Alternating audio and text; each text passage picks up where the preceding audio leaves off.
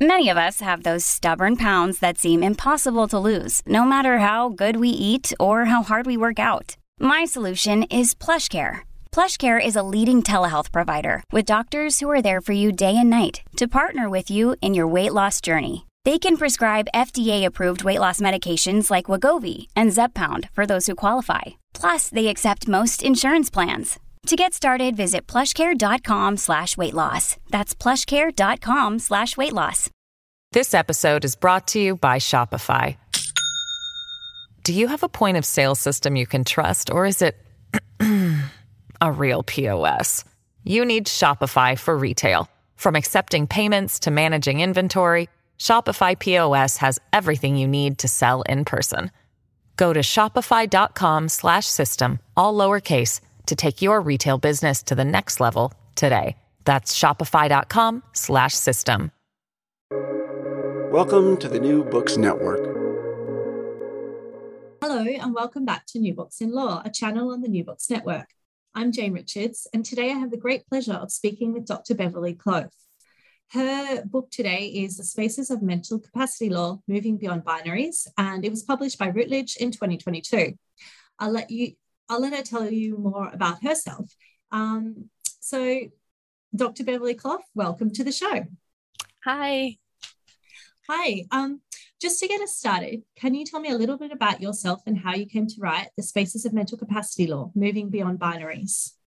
Yeah, so my background really is in medical law and bioethics, and I guess I've got a particular interest in feminist approaches, particularly in the context of mental capacity law. And I think, as I kind of did a little bit more reading and kind of writing around mental capacity law, there were kind of two things that really stuck out to me in this area. One was this really curious absence of disability and disability studies in mental capacity scholarship. And it seemed really striking given the particular groups of people who are kind of the primary focus of mental capacity law. So that seemed strange to me. And also, secondly, I think there was, in kind of bioethics and feminist bioethics, but also in this mental capacity context, there's a lot of critique of autonomy, and this kind of huge body of scholarship on relational autonomy, and calls for rethinking and recognising care, interdependence as part of that. But I often found that other concepts that were linked to autonomy were less kind of rigorously challenged, and they were sort of seemed to me to be a little bit more taken for granted. So paternalism, for example, often is kind of uncritically deployed in these discussions. So it seems there's a lot around autonomy, but less so around the other concepts that it's linked to. And I think really in this area, the UNCRPD has been a really kind of injected this invitation really to begin to rethink things a little bit more broadly than just simply autonomy, and really to think about disability as a big part of capacity and agency and legal capacity. So it's really provided this kind of critical impetus. So for me, it's been this time where I've come from this kind of feminist bioethical background and my work on mental capacity law, but the CRPD's injected this need to rethink it through things like disability, positive obligations. So I was very fortunate to get an ISRF early career fellowship, which gave me this year of just really immersing myself in disability studies, literature, in literature in human geography and legal geography, and the kind of new materialist science and technology studies literature, and just to really try and open up some of these debates in mental capacity law, inspired, I guess, by the CRPD, but not necessarily totally wedded to the CRPD. I found that so striking in your book. I mean, it wasn't, I do some research on the CRPD, and it's this idea of human geography and legal geography wasn't something that I was really familiar with. Maybe you can tell me and the listeners a little bit more about this and how it sort of relates to your book.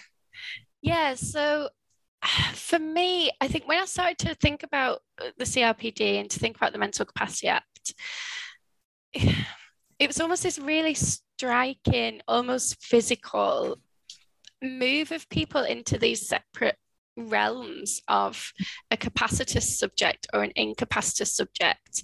And when, that this real striking binary there, it's one of the more obvious ones that I talk about.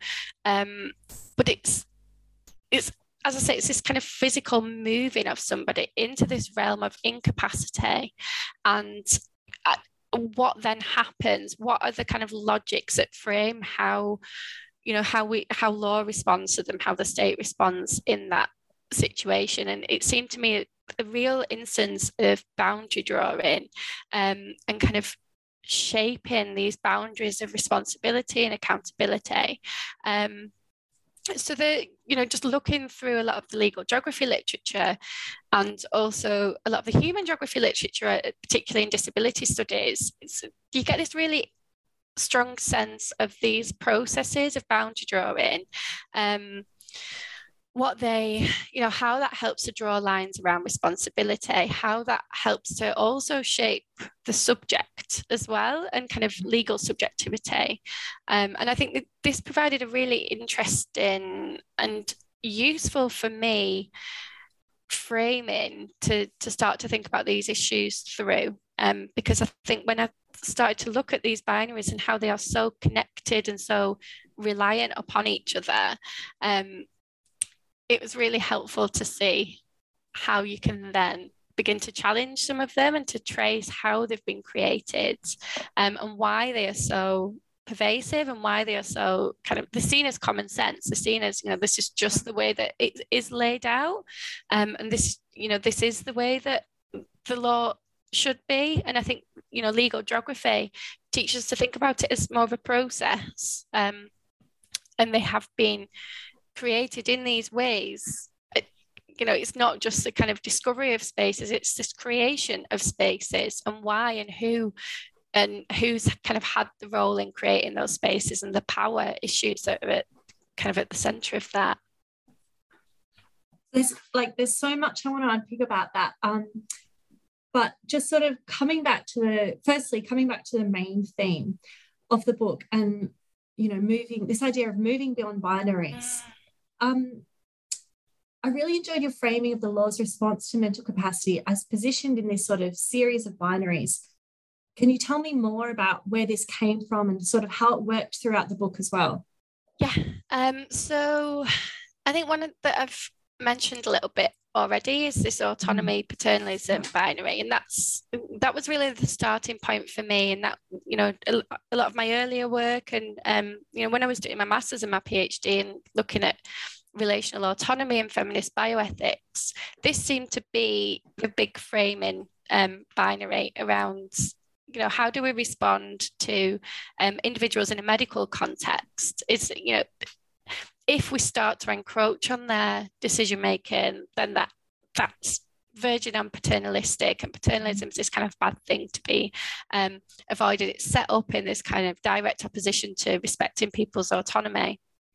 That's really traced through as well into the Mental Capacity Act. And I think, I talk in the book about how a lot of the mental capacity, the work around the development of the Mental Capacity Act really seemed to occur at the same time as this kind of heyday of autonomy in bioethics, and that kind of the big rise in autonomy as a leading principle in bioethics.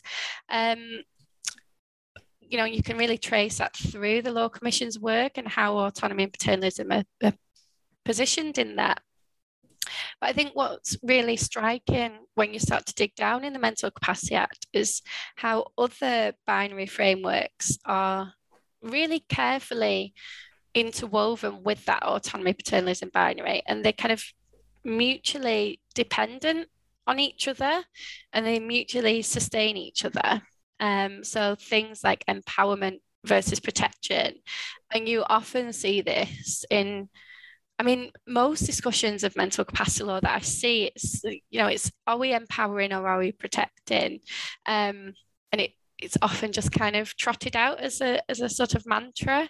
And I think I'm intrigued really as to what else is allowed or not allowed to be included as part of that consideration.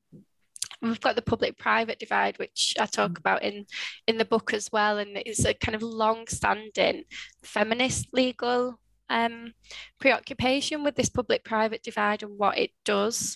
Tying into ideas about the state and the individual, but also I think disability and non-disability, which, as I've already said, I think it's slightly remarkable that disability it's not really being engaged with much in the kind of the earlier mental capacity work. I think David Carson's work in the kind of early 90s is a counterpoint to that, but otherwise there's not been a very strong critical approach to disability and that kind of disability non-disability binary that we see. But I think what's interesting is how, as I said, these binaries all seem to shape these kind of logics of mental capacity law, and they are so dependent on each other. And I think this, one of the things that I'm wanting to do with the book, kind of, as I said, inspired in some ways by the CRPD and the way it invites us to start to tear apart some of these binaries and to unpick them and to look at things from a different perspective, is really to encourage scholars to recognise that we might be able to chip away at one side of one of these binaries. So, for example, we can focus a lot of our attention on critiquing autonomy, but we also have to be very mindful about what that is also entangled with. If we do start to chip away at one of these binaries, or at least half of one of these binaries, other binaries might be shored up, and that can have unforeseen consequences. It could have deeply problematic consequences. So it's just this awareness of how they link together, how those links have been created, and how those boundaries have been drawn over time. That's so interesting. So perhaps maybe you could tell me, coming back to one of your earlier points, tell me more about this process of boundary drawing, especially with regards to like legal geography. Yeah, so I think that in the book, there's quite a few of these kind of binaries that I talk about, as I've just mentioned. And I think one of the things that I start to think about in the book is how, who is part of these processes of boundary drawing, and what do these boundaries do? So it's not just through judicial reiteration, but I think this is one of the things that I focus on through looking at the judgments of the Court of Protection, but to look at the ways that judges will see themselves as not creating law, not shaping law, and they kind of see themselves as discovering these kind of pre-existing boundaries that we have.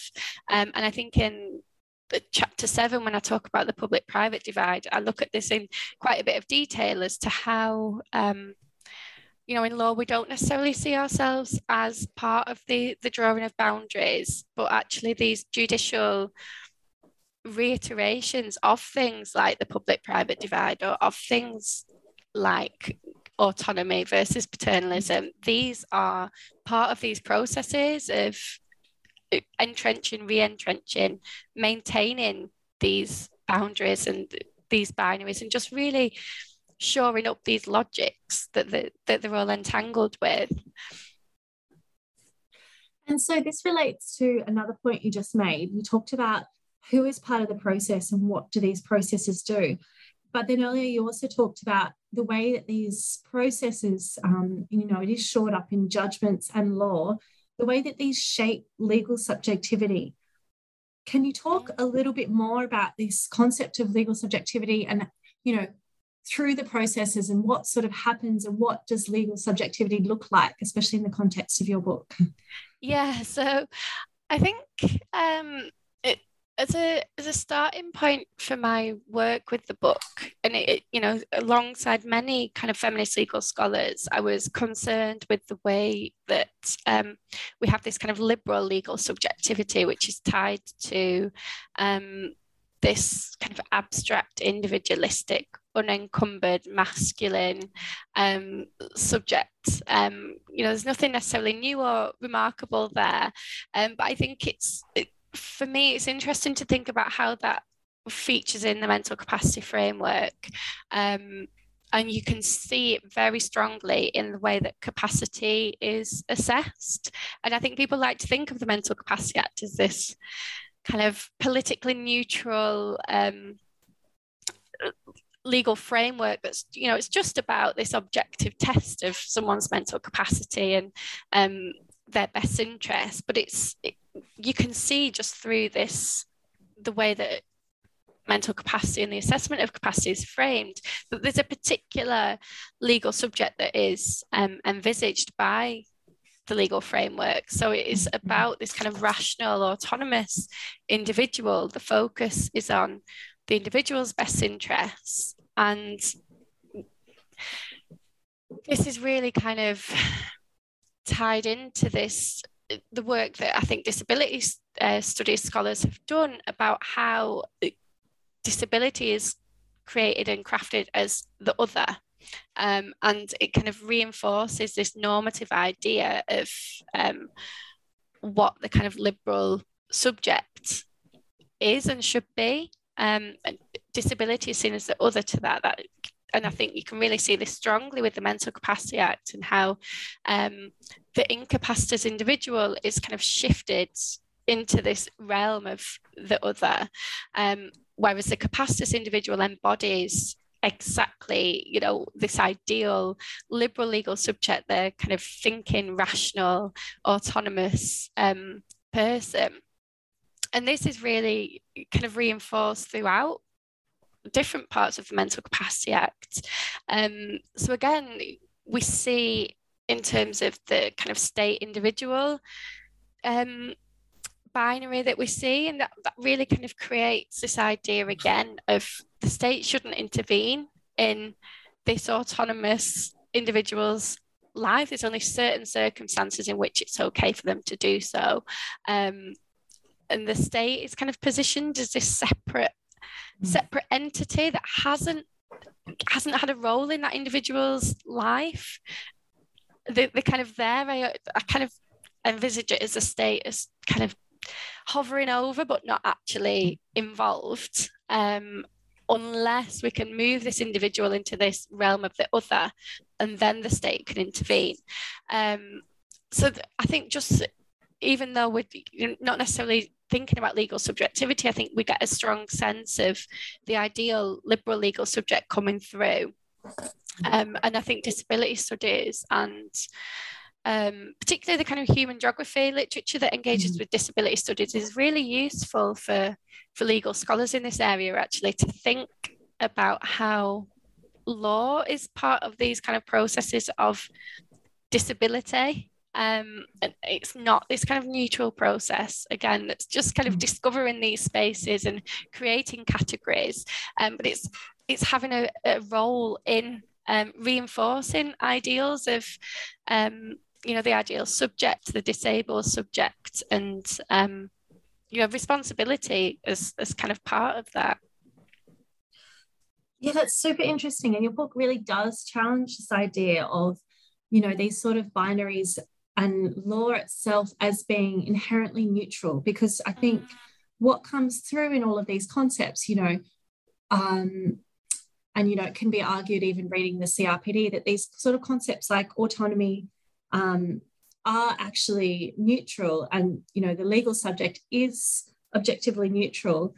But sort of, one of the key takeaways from your book and then one of the key challenges that it presents is that actually these sort of common sense binaries are not, in fact, necessarily so common sense or should be accepted at all. They shouldn't just be sort of assumed to be neutral. If I have no other takeaway from your book, I do have many, but one of the key takeaways you just said is that this idea of the state shouldn't, isn't permitted to intervene unless a person is sort of categorized as the other. And that it's so interesting the way that the law does this. So I guess then perhaps this is a good time to ask you, your second chapter is titled The Conceptual Terrain, Spatial Dynamics in the Law. I'm interested to know, and also with your background, talking about your background of bioethics and feminist studies. So then how does space construct networks of power? Yeah, a big question. Lots of, I guess there's a few ways that I could think about this. But a big part of it, I guess, for me is in terms of how space is used to draw these boundaries around responsibility and accountability. I think this is one of the things that's been most striking in kind of thinking through the book and reading the cases through this particular lens that I've been kind of thinking through, because the way that these boundaries are drawn around the individual and the state it's not just about creating the kind of legal subject and reinforcing the idea of legal subject, but it's also about limiting state responsibility often, and obscuring the role that the state and institutions have already had in people's lives, and in creating those situations of inequality or oppression or disadvantage. It's often about invisibilizing the state. And I think this is kind of big part of the way that power is kind of shifted through these networks and these kind of spatial designations. And I think it's really interesting to think about things like the social model of disability through this lens. And I really do hope that there's kind of more attention in kind of disability studies to the role of law.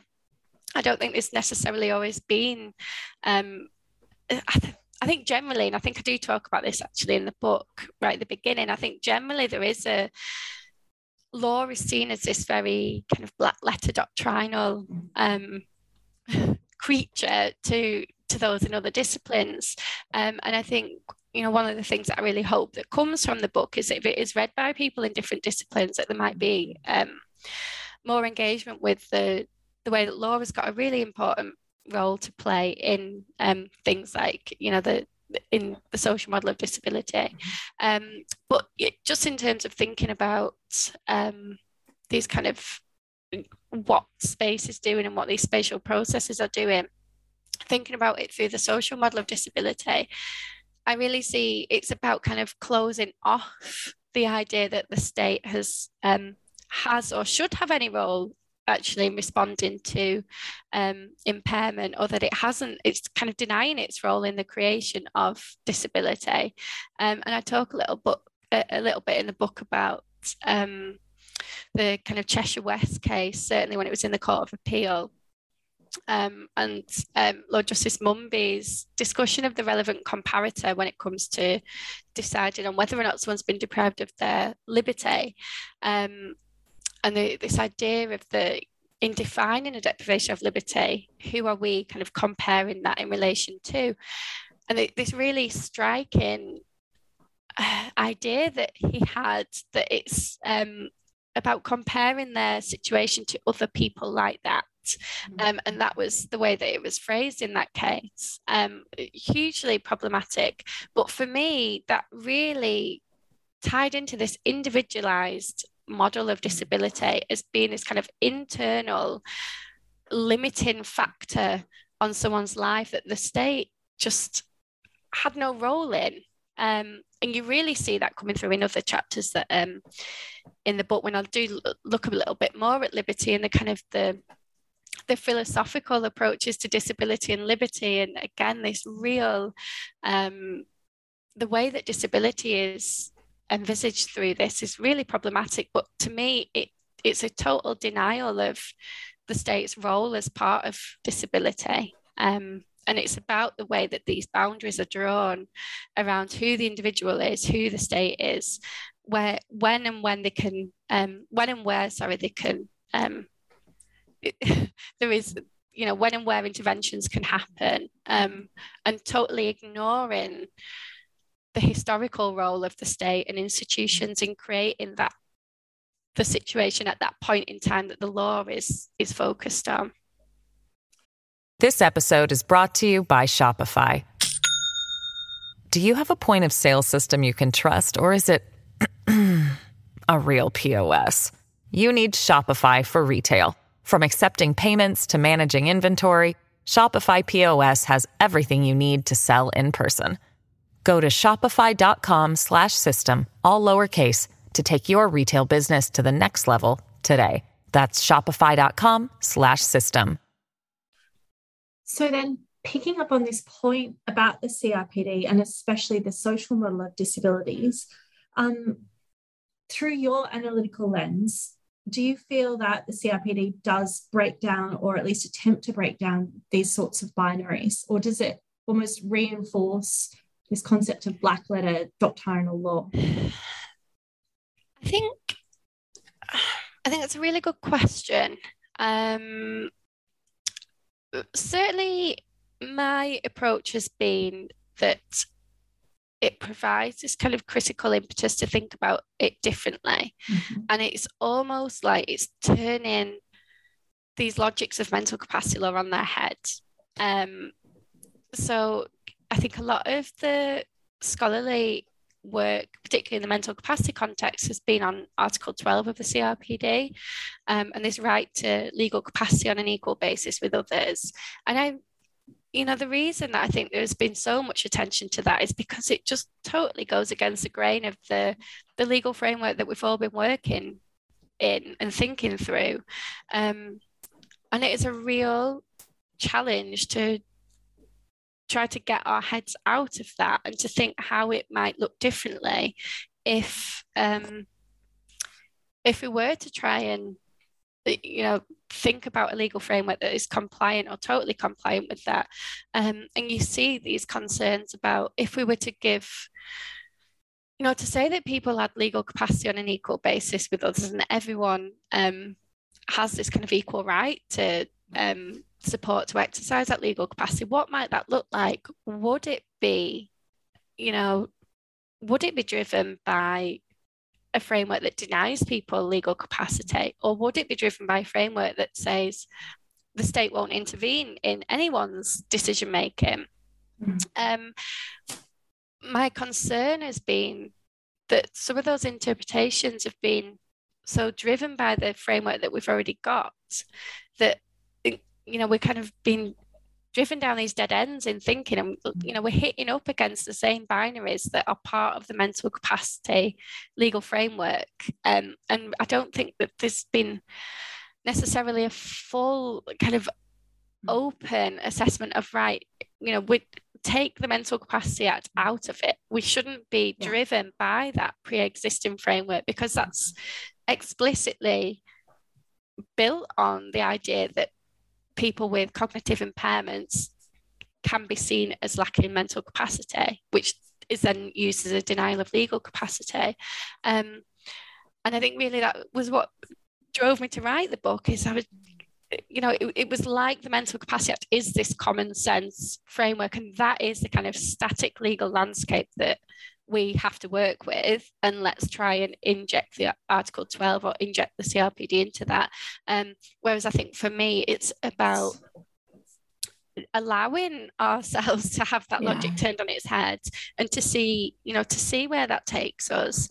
But I do get that some of the criticism of the committee on the CRPD and some of the criticism that they haven't necessarily, they've given some very strong assertions about what Article 12 might look like, but not necessarily address the concerns that some people have had about what would that mean in terms of potentially leaving people in abusive situations or removing protection for them.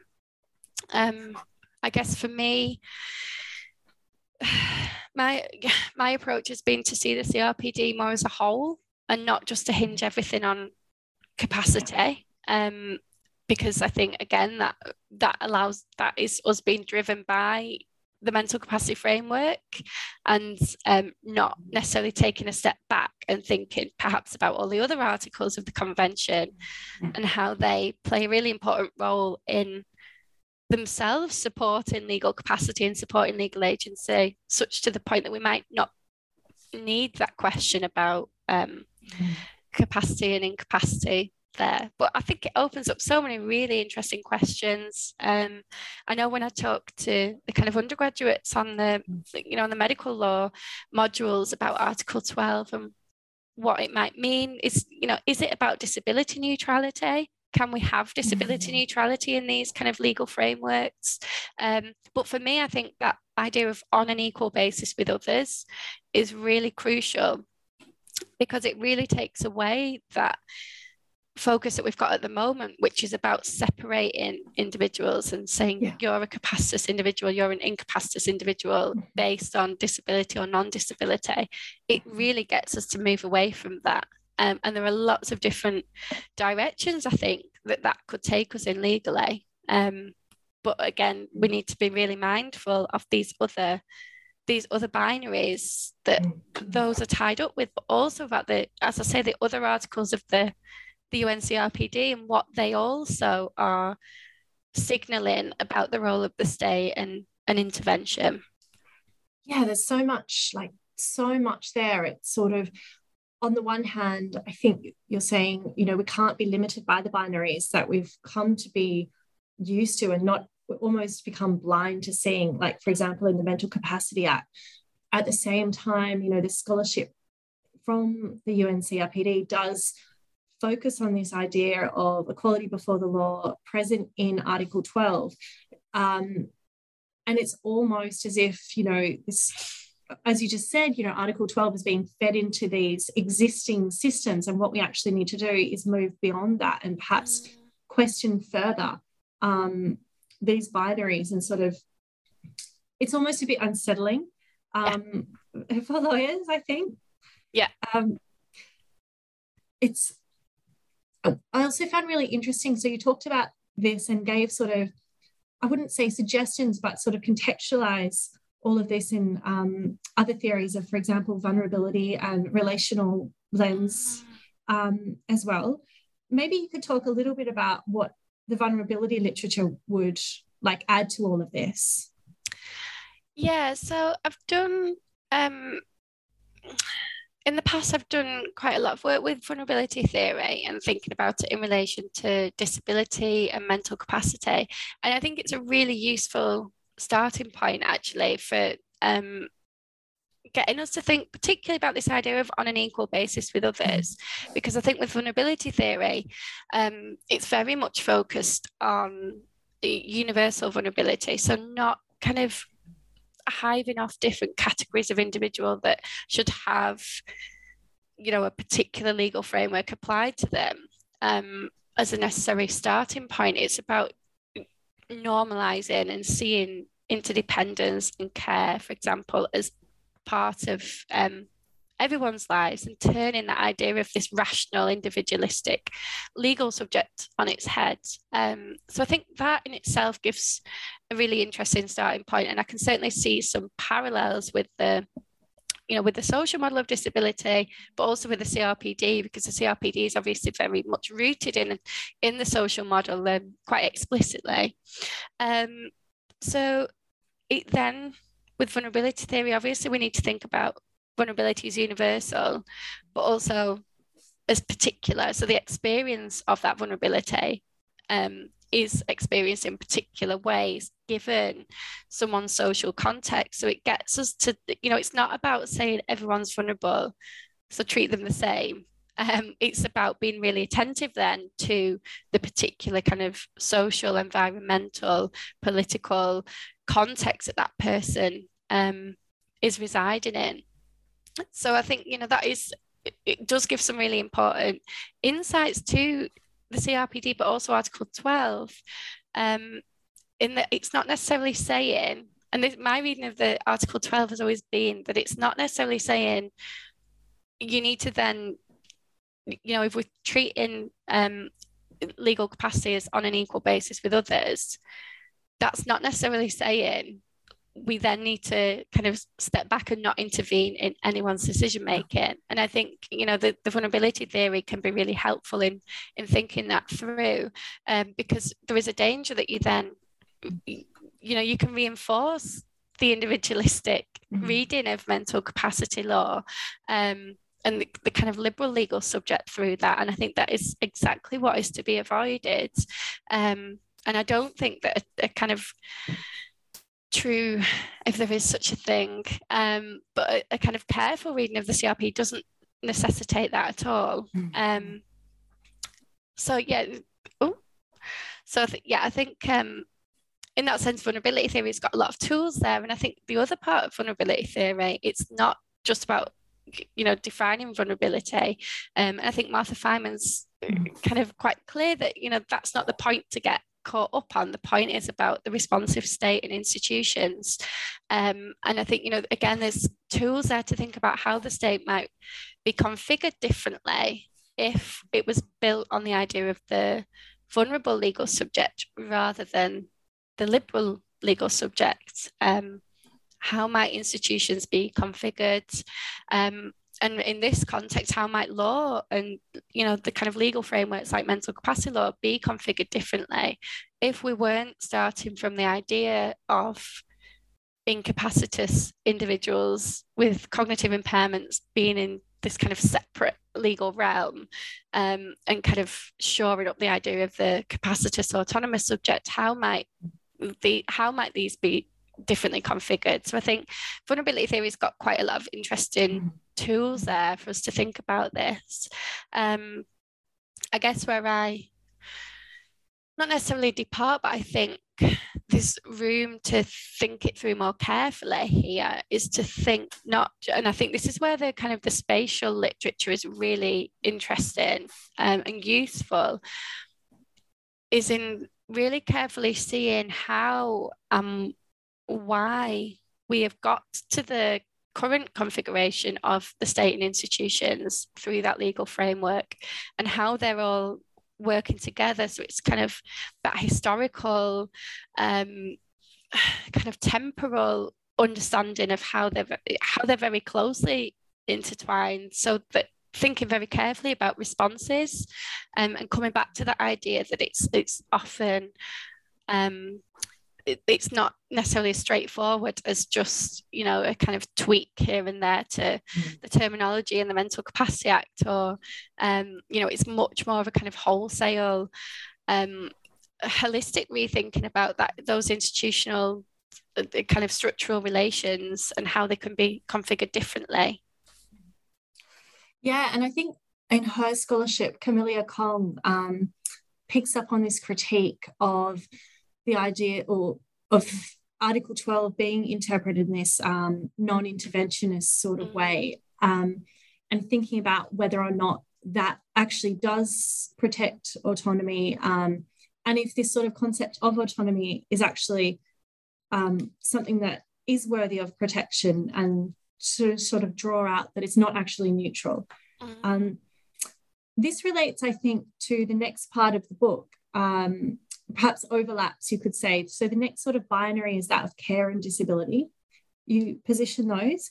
That's a really interesting sort of contrast, because it's not, you know, I guess it's not how the sort of legal framework necessarily is assumed to position care and disability in binaries. So why do you position care and disability as binaries? Yeah, so I think with this, it's really stemming from the work in disability studies. So, I mean, just to kind of take a step back, with my own work, I started thinking about the role of carers and where carers were in mental capacity law, and how really kind of critiquing the Mental Capacity Act through a care ethics lens. So in thinking about the best interest assessment, for example, it's very much focused on the individual lacking capacity, at least on the face of the Mental Capacity Act. So it's not about someone else's best interests. It's just about that individual's best interests. And carers and kind of informal carers and family are there just as kind of ways to understand a little bit more about that individual's best interests. It's not about the relationship as a whole, or what legal response might best facilitate that kind of care relationship. And then in my kind of next project, when I was thinking about the social model of disability, there was a real challenge in the disability studies literature to ideas of care. And I really hit up against this kind of barrier that care ethics and disability studies had quite an uneasy history.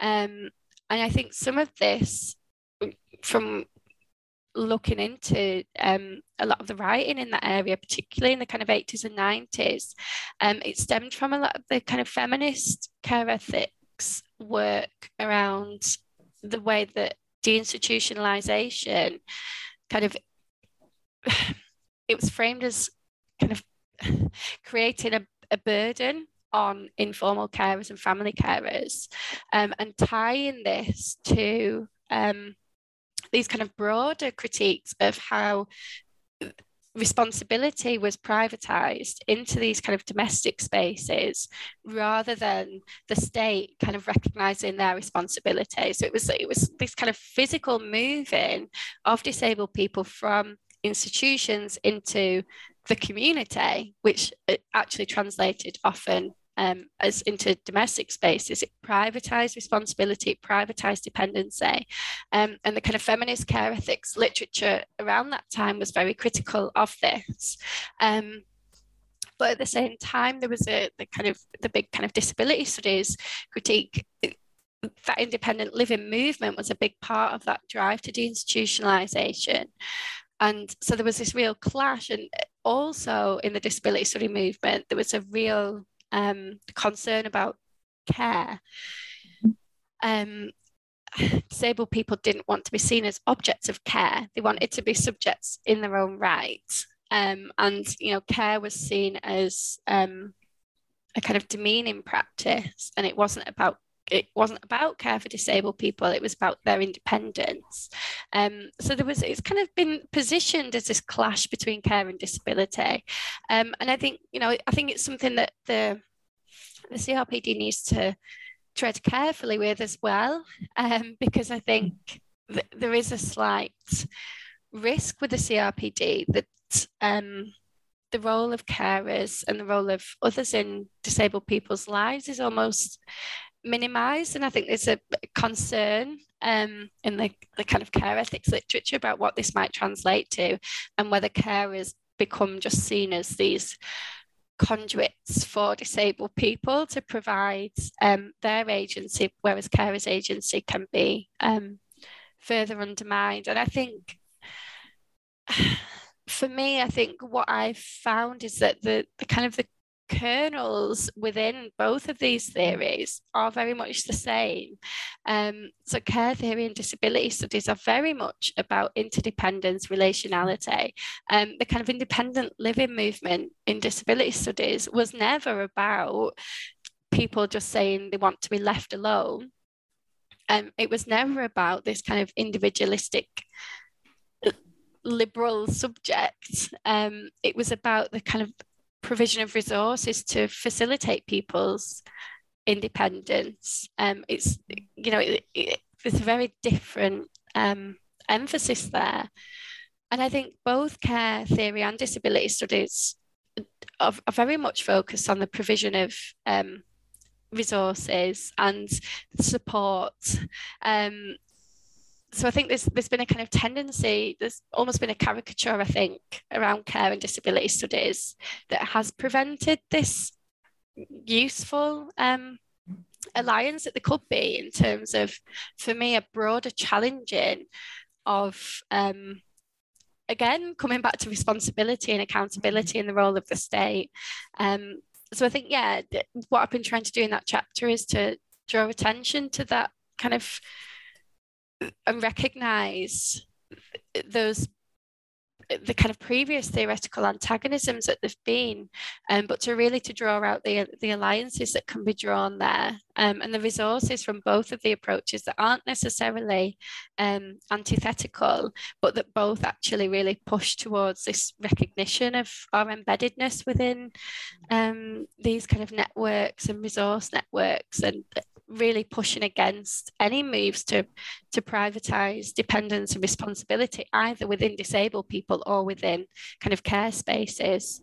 There's honestly so much more I could ask you, but I do see we're running out of time.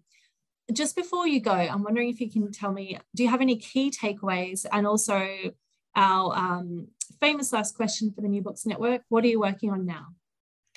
Yeah, so I guess there's well, I think two things that I hope come from the book. One is really about being very careful when we're thinking about legal reform in this area, and just a kind of think through how proposals for reform will kind of link to these binaries. And, you know, as I've mentioned earlier, I think there's often a risk that if we kind of just chip away and solely focus on one, then that means that the other binaries tend to get shored up in a way to kind of maintain that legal framework and that kind of internal coherence that is built around that legal framework. So I think it's really about being very careful and being attentive to these wider, the context of mental capacity law. And I think one of the things that I mentioned in the conclusion actually is that it may be that new binaries pop up. You know, can we have a legal framework that is there something kind of as part of law that means that it has to work in these kind of binary ways? I think Margaret Davies' work is really good for getting us to think about law and, you know, law unlimited. And but I think at least even if we do have these new binaries pop up, we can understand them and we are being attentive to them as part of these legal reform processes, rather than just seeing them as necessarily kind of a fixed part of the legal landscape.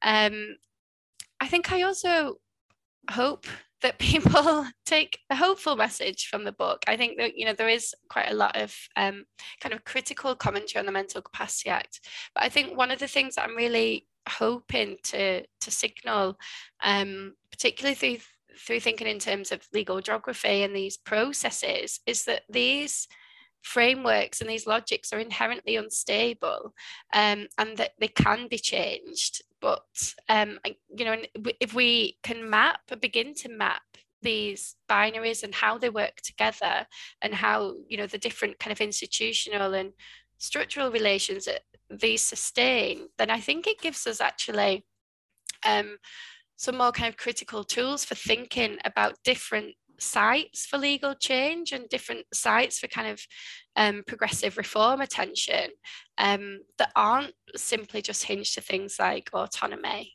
And I think it actually opens up, hopefully, some new perspectives on where we can start to challenge. And it might even be very small shifts that actually have some of the bigger kind of consequences here. And so what am I working on now? I think a couple of things that stem most immediately from the book. One is thinking about temporality, and there is a huge and growing body of particularly socio-legal literature on temporality in law, and I think the mental capacity context provides a really interesting case study for this. Some of the points in the book, I talk about this kind of linear progressive temporality that we see in some of the mental capacity cases. The WMA case that I talk about in the care and disability chapter, and this idea of this kind of progressive move through to adulthood, and this increasing autonomy and independence that ought to come with that, and how that is kind of pressed down onto kind of non-conforming relationships between parents and their disabled children. But I also think the temporality at a broader kind of in terms of the whole way that the legal framework works, and actually how that jars with the very different temporality that I think we have in the CRPD. And I wonder whether this is part of why when scholars and policymakers and practitioners are trying to think through ways that we can make mental capacity law compatible with the CRPD, I think the very different temporality of how interventions are seen and the role of the state is seen in these two different frameworks is part of why there seems to be such a clash. And then the second thing that I've been kind of thinking about for a couple of years now is home, and how that really comes through in the work around liberty and disability in a home, and the way that home and domestic spaces are seen as these sites where dependency and care is privatized and this responsibility is kind of shifted. So I'm doing some work thinking about law and home through a kind of spatial legal geography lens, at a kind of broader level, and then kind of funneling that down into thinking about the implications for mental capacity law and disability and concepts like liberty as well. Yeah, and I mean, you've given some really sort of inspiring paths for research there, and I can't wait to read more of what you do. And it's always so good to end on a hopeful note, because you know a lot of this work isn't always so hopeful. So thank you so much. Thank you. That's brilliant. Just to finish off today, firstly, thank you so much, Dr. Beverly Clough, for being on the show. It's really great. I'm Jane Richards, and I've been speaking with Dr. Beverly Clough about her book, The Spaces of Mental Capacity Law, Moving Beyond Binaries. It was published by Routledge in 2022. This is New Books in Law, a channel on the New Books Network. Bev, thanks for your time. Thanks.